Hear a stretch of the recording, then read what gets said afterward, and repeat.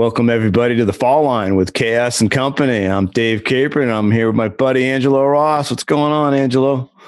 Just chilling, skiing in the rain today. You skied in the rain today? Oh man, yeah, where were you today? Home mountain, Seven Springs. Yeah. Oh yeah, there was some postings from Seven Springs showing some bumps with some leaves on the bumps and a couple bare spots. But Mikey was saying they're still telling you, man, they're still going at it. Yeah, there's a lot of skiing. There's a lot of snow. It's getting kind of rotten now. It's, slushy and whatnot, but still slide on it. There's still some skiing up here. It's going to be warm this weekend, man. Warm. So spring skiing is coming. I'm looking forward to that. Yep. But, everybody's probably wondering what happened last week, and we had a little hiatus. It was a KS and Company vacation for a week, I think. I think they probably thought it was nice. They're like, we don't have to listen to those guys this week. Thank God. But we got a little something for all you folks out there listening this week. And we're going to just chat a little bit. We thought it'd be like a little barroom chat. Just Angela and I talking about some educational stuff, some our own thoughts and some of the conversations we've had a little bit during the year. And I was just going to start off by, throwing a couple Angelo's way. Questions, not all at once. I'll try to throw them one at a time, but you know how I am, Angela. I usually have 2 and 3 part, sometimes 4 part, just to see if you're still paying attention. That's how my answers are most of the time. Like 4 answers and none of them answers the question you asked. So, you've done the classroom thing. You've done the public school thing in the classroom, as everyone knows. And I've done the on the hill and out there in the real world, as my father, would do it. The classroom is when you're doing it. So if you're on the dozer or you're running the backhoe or whatever, it's like, okay, get on there. This lever does this, lever does that. So everything's been very physical. But, as all of us have gone through the classroom, the educational thing, through school, through our K through 12, many of us went farther on. Some more than others, like you. And then when you're teaching there in that environment, what are some of the things that you did in your classroom environment to make it a little more hands-on with the science thing? Were there some things you did other than just the lecture type thing to try to give kids a different way of focusing on things? Yeah. I mean, I taught 20 years and I taught general biology for the first 10. And I was a new teacher. And, that's more of a traditional lab setting. So I think my first years there, my first decade, I was more what you would expect a science teacher to be, setting up labs. I did do some field trips and some outside experiences during those years, but the curriculum was pretty much set, and most of the hands-on stuff was in the bio lab with beakers and whatnot.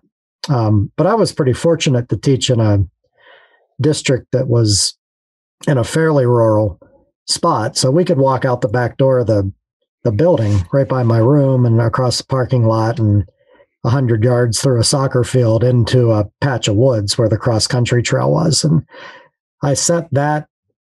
There's maybe I don't know how long it was, quarter mile loop through this little wooded section that I set up like an outdoor lab. So when I shifted to the ecology curriculum about 10 years in for the second decade of my career, most of the hands-on work was outside. It was out there. We had a block schedule.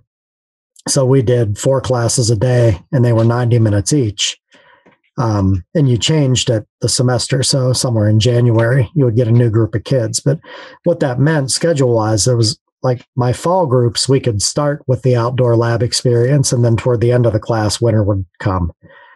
And then with my spring group, I'd get new kids in January. We'd start with the classroom stuff and then finish the year out with the outdoor stuff. So it was cool because one group of kids got to see what happens in the fall, succession, just the whole seasonal change and that kind of deal. And then the other half of the year, the kids got to see what happened in the spring as the year woke up. But yeah, I mean, it was more like let nature do the teaching, and that worked out for me. Just if you back off of the lecture and just set up the environment, the classroom environment where kids can see processes through time. They start to figure out, how they're working. Yeah. Now, when did you start teaching skiing in that? I mean, you were teaching skiing for all of that or most of that, right?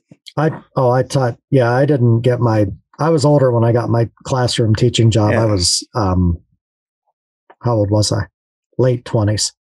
Yeah. But I had been teaching skiing since 1990. So actually teaching skiing is what got me to, be interested in being a classroom teacher, because I was like, I was one of those.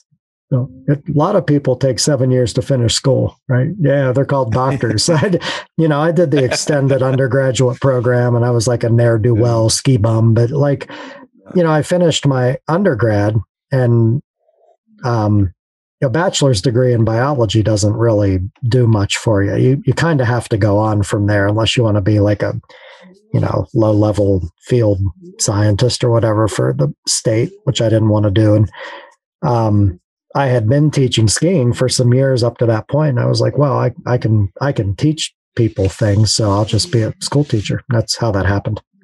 Oh. So when you're looking at teaching skiing and teaching in the classroom, how has each helped the other? Have you brought a lot from skiing into your classroom, thought process wise, of how kids learn? Mm-hmm. And also, the other direction, which has it been even and I can hear Jake must be, he's whining a little bit there, isn't he? Jake just ate dinner. He's like snoring down beside me. Couldn't hear him. Yeah. Folks at home, just ignore that. He's all right. Wow. That's a really interesting question. I never thought about the amount that each affected the other. I have often said that my classroom teaching benefited more from my ski instruction than vice versa. Right now, I'm not so sure that's true.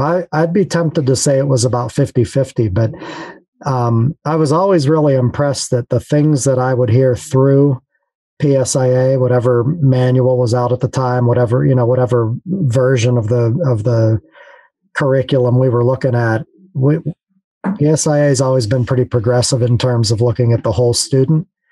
Multiple intelligences and, Gardner and Maslow and the whole gig. And really, I thought PSIA always had an edge over public school because everything we do on the Hill is physical. There's just such an opportunity for it to be real and experiential and expeditionary. And public school was always trying to catch up to what PSIA was doing. They weren't chasing PSIA in particular, but just the things that we are able to do as ski instructors. I think public ed could really benefit from that. The flip side, now looking at how my ski teaching benefits from what I learned in public school, I think I'm really willing to give up the reins.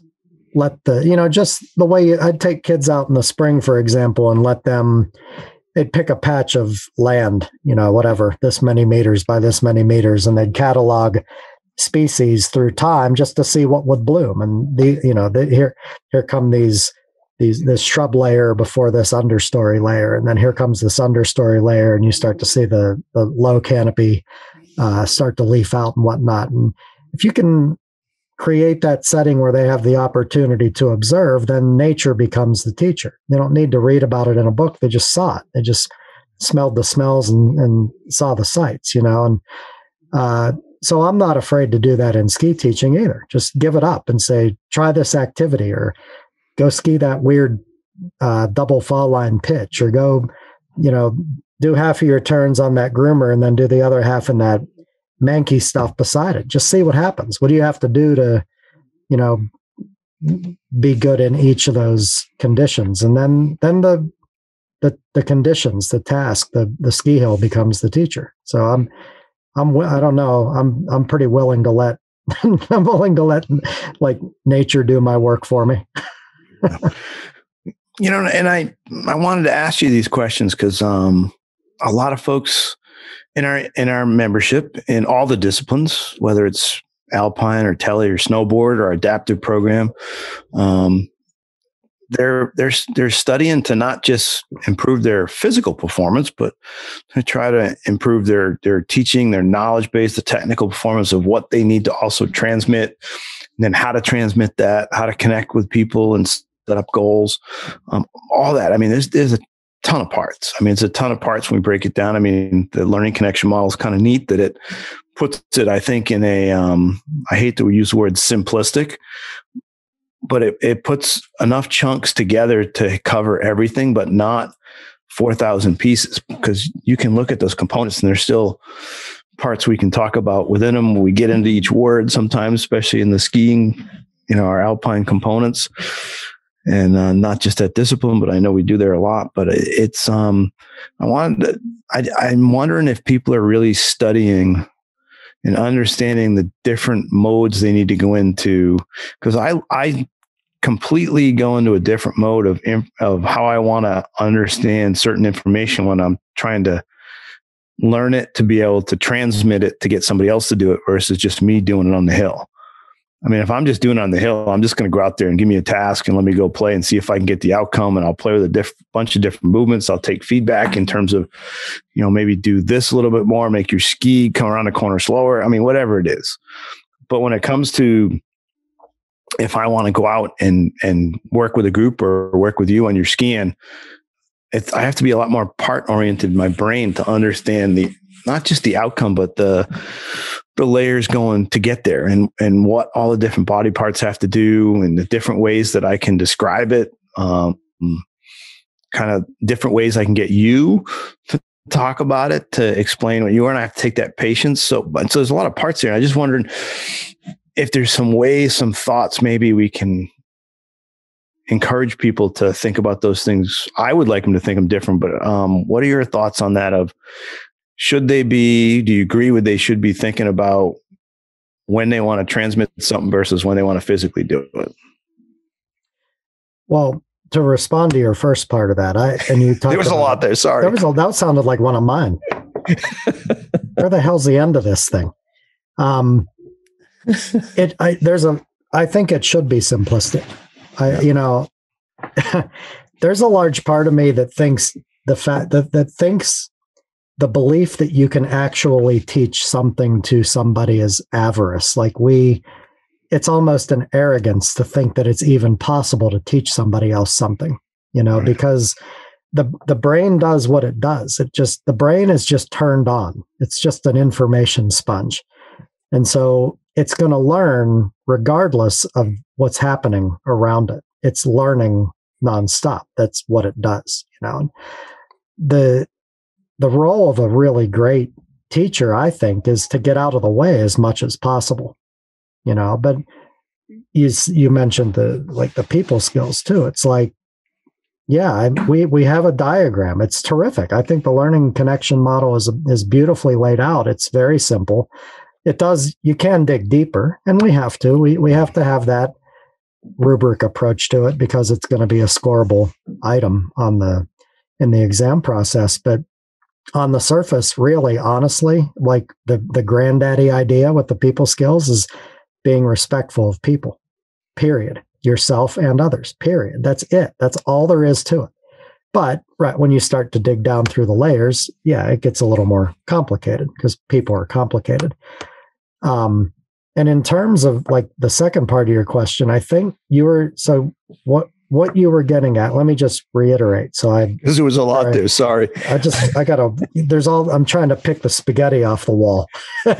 my brain was just throwing it out there, man. Damn. It's like your brain vomited on my microphone. So what you were asking, I think, was when do you give information, I'm assuming verbally or through a demo, and when do you back off and let them learn on their own? Is that what you're getting at? Well, yeah. And getting at it and your thoughts on it. Because for me, I tend to give not a lot right now when people are trying something. Just let it go happen. And then they're like, well, they get it. And I'm like, they'll regurgitate to you exactly what they just did. And I haven't been able to get my skis on that high an edge early in the turn to be able, I haven't felt that shaping. I didn't feel like I had to really bang the end of the turn to slow down. You know, they're saying all the things I'd love in a simplistic way of I'm able to shape the turn more now because I'm rolling the skis onto edge versus just twisting them sideways and slamming them. And then, but they go, well, but what about where my right knee is? And what about, did I have my ankles flexed enough? I mean, because they go right to the part stuff, which I need to know that as the coach in terms of I want to be able to analyze their skiing and know what's going on. And yeah, they're ski instructors also, but I think they have a hard time. Like I try to make sure when I personally am in the mode of physically training or I'm learning something to be able to understand it more in a technical standpoint to know how I can set up a task or how I can set up a learning environment. I think people get confused. I believe people get confused in that in their own learning and they mix it all together. And then they never get into a kinesthetic mode when they're trying to improve their own skiing, riding performance. Yeah. I think the way to do that is to just don't talk, you know, like try this, watch me and try this, or what, ski down, all of you ski down to that slow sign. Watch me come at you. Tell me what you saw. So you do that. And they tell you what they saw.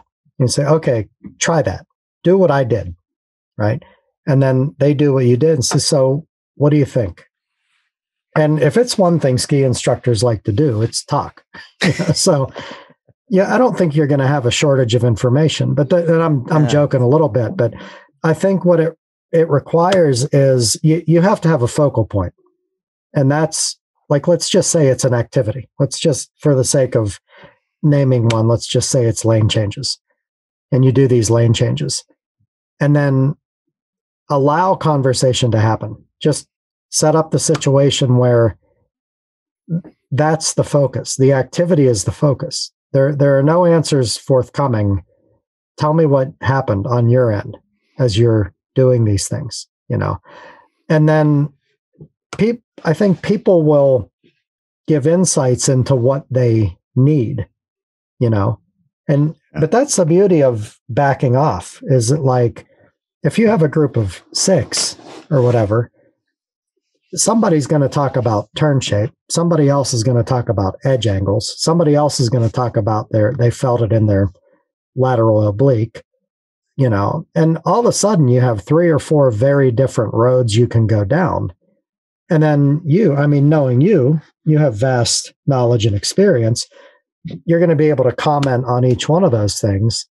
And all of those people, everybody there benefits hearing all these different ideas. But the beauty of it is that none of it really came from you. You know, it's just like these folks commented on what their experience was, and maybe you are able to provide some clarification or another activity that takes it one step farther for them. Like, wow, that turn shape felt really great. And you're like, oh, cool. Try this thing now. See what you think about this activity. And they come and they're like, wow, that was great. Or no, didn't do it. What else you got? You know, but it opens up like these vast avenues if you back off. It's almost like the less you talk, the more you get to cover, because you get better questions and more variety of questions throughout the day, you know? I find that as I pause here, because it's looking for the right words, it's people want to learn everything, I think, all at once, which I don't blame them. So would I. I did. And I don't know. It's interesting because like when I was out skiing this week on the weekend on Sunday, this week I've been transplanting and putting tags in and playing the dirt. And then they tell me yesterday when I sent out a picture to the buddies, they're like, your fingers aren't dirty enough to earn that beer. I'll show you it's dirty enough. But when I'm really just playing with my skin, like, say you're just doing a task, like, people go, oh, you're doing a task. Like, well, I come off the top of the hill and it's pretty flat for about a couple hundred yards till we start heading downhill. I just play with some railroad tracks. Mm-hmm. And I'm just playing with the speed that I tip my feet. Not changing the speed down the hill because it's pretty gentle and you don't pick up a lot of speed. So you can stay somewhat at the same speed, but then play with tipping the feet, how fast the ski will react. Mm-hmm. And I'm not thinking about every single body movement or every single thing. I'm just trying to sense when the side cut hits in. Mm-hmm. And I think some folks are trying to like put every part in the right place. And then they try to coach every part because when we talked about it, the legs have to change length, things are working inside the boot. You're rolling the foot over and it works up the chain, up into the leg and up into the femur, into the hip socket. And you don't want the belly button to go too far because you're going slow. All these stuff piles on. Yeah. And those are great for movement analysis and me watching somebody. Cause like you said, 5 people will do that activity and they'll all do it different. So I need to know those things per se, if I want to give feedback or someone's struggling. And that's kind of my thing. I would hope people are able to start compartmentalizing a little bit in terms of their learning so that they can start to go, I need to dig deep here to understand, is this for my MA to be able to get information out? Is it, so it isn't just an information dump of, okay, we're going to do railroad tracks here. You need to have your belly button here. You need to have your foot here. You need to do this with your feet. You got to change leg length. You got to roll them in. Don't turn them. I mean, it becomes 20 things. Yeah. When they might do 19 of those. Well, you're talking about, I think I'm hearing 2 things. Like the first part, you're talking about you are doing these railroad track turns where you're just focused on this one thing. That's good science, right? I mean, you're doing an experiment and you have one variable. So that's the way science works. If you're trying to have 75 variables, your experiment blows up, So yeah, right. Have one variable. Think of one thing. Right. But the other piece of it where people want everything now, there's an impatience, there's a lot of forces at work there. First of all, I sort of blame us. Like I think culturally, ski clinics are data dumps. And so if you're new and you're just coming into the fold and you start going to these clinics with these senior members of your staff and every single one of them is a data dump, you just think that's how it should be. So that's what your expectation becomes. Then you go to a clinic with somebody who gives you one thing and then you're like, oh, should I be disappointed in this? I don't know. But another piece of that is more societal. It's like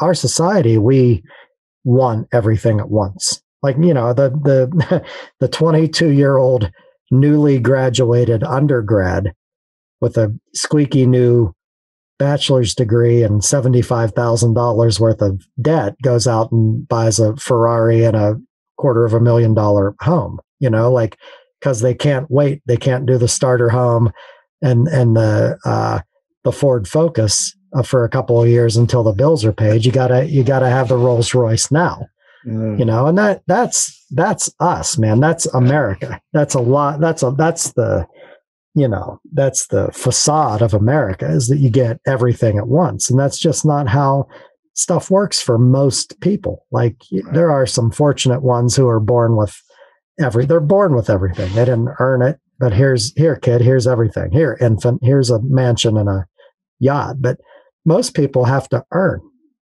and it's the same thing with learning. It just takes time. There's a measurable rate of the measurable rate of mastery. There's a measurable rate of how fast nerve cells grow and how fast the connections form between them as you learn new skills. Like there's a time element that's real. It's just not popular. Yeah. I mean, and I do like to experiment and I like to bitch about America. I know. And I don't blame you. Look, wait. Okay. For the people at home, I'm sorry. I'm not anti-American. Look at my shirt. There you go. That? And you designed that shirt too. I did, for Central Division. That's an American flag. For the record, I am a fan of America. I do, but That doesn't mean I won't make fun of us. But yeah.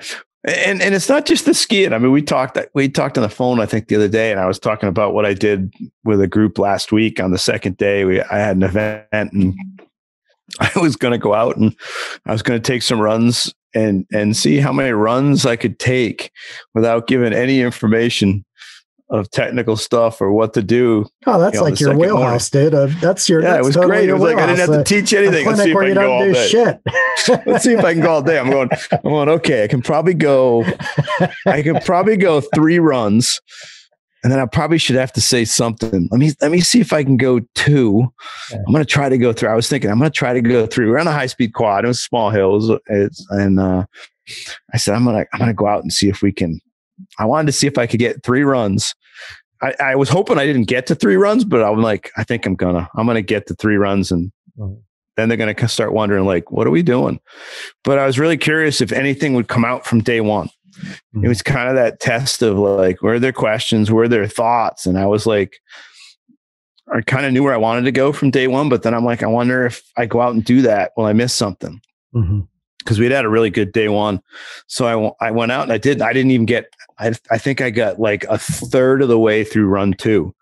And then it wasn't necessarily questions. It was just thoughts or something we'd done the day before. Hey, could you play a little more with this? Or, I had yesterday talked about this and I was wondering this. It was really more inquisitive versus like, I didn't get that. It was more, they wanted more from certain things. So it was like, it worked out, but I was wondering, I'm like, okay, I was kind of gauging it. I can go for a run. There's the warm up. I can go for a second run. And they go like, okay, 2 runs. We didn't do anything. Then you go for the third. I'm like, okay, by the time if I get a third one, so I'm kind of rating how far I could go before I like, okay, I gotta alter this experiment. And it worked out awesome. It was really cool because the whole day then came off of that and worked from that with the group for the whole day. And it got, I really do believe it got to the point at the end of day 2 where I wanted to get to, but it definitely didn't go along the route that I had thought I might have to go to get there. And it definitely felt really cool to go along the route that they wanted. Because once it started, once I let the time happen for that to start, it did roll. I don't know if this, I know it won't work every time, but it did really flow well. And it was really interesting how much more came from them on day 2 than from me versus where day 1 seemed to be more, not everything for me, but it was definitely more of a get the thing started every run. And so it was fun. It was definitely a teaching experiment that I thought was pretty cool. Well, there's an expectation when people pay for a product that they're going to get something for it. So I totally understand why you feel like you need to start at the beginning. But again, like that product doesn't necessarily need to be information going from you to somebody else. Like it can be more holistic than that, going in both directions. And I do this thing every day when I warm up. My first run of the day, I go up the chairlift, I get to the top, and I take a run, and I just make observations on the way down. But I'm nothing in particular. I look around with my eyeballs. I listen to what the snow sounds like or what other noises might be going on. Like, oh, why is there music today? Oh, there's a DJ. Why? Oh, it's Saturday. That kind of thing. Are there smells? Is the Waffle Hut open? Like, can I smell Waffle Hut from here? So on and so forth. But that's just what I do because the first run of the day, I want to look around. I want to know what's going on. I see how many people are on the chair. I look at the snow surface. If I'm at another resort, I look at the color of the pads on the snowmakers and what color are their light towers, just taking it all in. Right. And so I've incorporated that idea into all of my clinics. So the first run of the day, that's what I do. We get to the top and I say, hey, on the way down, make observations. And by the time we get to the bottom, I want you to be able to articulate 2 of them. And then I stop talking and everybody's still looking at me. And then somebody inevitably says, well, what do you want us to observe? And then I inevitably say, that's all you get. Make observations. Yeah. But then you get to the bottom and say, well, what did you notice? I haven't used any sensory words at all because I want to hear what people say. Well, I saw this. I heard this. I smelled this. I saw this. I heard this. The snow felt like this, but it sounded like this. I was surprised, and then you start to get brains waking up. You know what I mean? And if it's a 2-day event, on the second day, when I do it, get to the top, say, hey, on the way down, I want you to make observations, be able to articulate 2 of them at the bottom.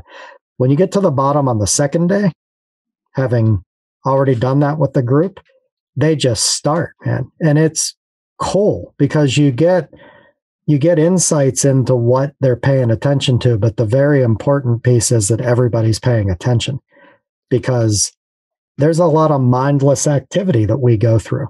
And it's an effort, not only to get information from your crew on what sort, like where they are right then and there. Are they watchers? Are they doers? Are they listeners? So on and so forth. But they start to pay attention right from the beginning, and once the information starts to flow from them, it's like you're being seeded with ideas on how to take your day, and like someone like you with depth and breadth, you don't really need to go with a full-on plan because in that situation, you're willing to let people sort of steer the ship. And then you just adjust the rudder every once in a while, It's that for me, that's more fun, man. Well, yeah. It's almost like, cause you're not doing anything, but you are. I mean, it's interesting. Cause like you can, like you said, adjusting the rudder. It's like when you let it go that much, you have to be careful that it continues to go. And you saw Star Wars movies. Yoda didn't do shit. When Luke was training to be a Jedi, Yoda sat on a rock, right? And just like teased him every once in a while, and the dude turned into a Jedi. Yeah. But that's a great, it's a great way to think about teaching is to back off and let people develop, and then just if and when they need help, just give them what they need to start going stronger, faster. Michael talked about that, I think, in all 3 segments we had Michael with us. Mr. Rogan definitely, I mean, he was constantly going back to that, questioning himself, do I need to back off? Did I jump in? Did I, they needed to learn this and I messed up to learn. It was really neat how he kept saying that. He was always evaluating that, which is great, but probably 99 times out of 100 or 999 out of 1,000, he probably did perfect, but he's always evaluating that. I had a group the last 2 days, and one of the guys yesterday, it was the type of event where the group needed to teach on the second day. They needed to perform for a score. And I was coaching them yesterday into that segment for today. And I said, here's the format. I want you to do this. Like, these are the only things you're allowed to say. Watch me and do what I do. That was hard. It's hard to get into that mode, but they did. And one of the guys looked at me and he said, do you mean you don't want me to verbalize? No. He said, you don't want any verbalization. And I said, no, I do want verbalization, but not from you as the coach. I want you to set up an activity, and then I want you to elicit verbalization from your students. Hey, watch me and do this. And then when they come down to you, say, so what did you think? What did you experience? What happened? And then as a coach, where do you need to take that? I don't need you to sit and give me a dissertation on the task. I know the task. You just showed it to me. But the verbalization should come from your students, as they're working through the concept. And then again, you adjust the rudder. And I got on this track because of, some of the things you and I have been talking about, and I wanted to talk about this tonight. I'll try to summarize it here for those folks out there going, what the heck are these guys been talking about? Which I think they'll know. But, people are talking about different things they do with students and don't do with students and yelling at each other, whether it's online or, the Facebook musings back and forth of being called study groups. And all I see is people saying, that's wrong. That's wrong. There's never like conversation of how to do better or, different ways of doing things. It's like, I get on it and my God, when I read some of that stuff, I go, man, there must only be one way to do everything. There must be only one way to teach every single student, because all I see here is like, no, that's wrong. You got to do it this way. You got to do it this way. You got to do it this way. And I don't know.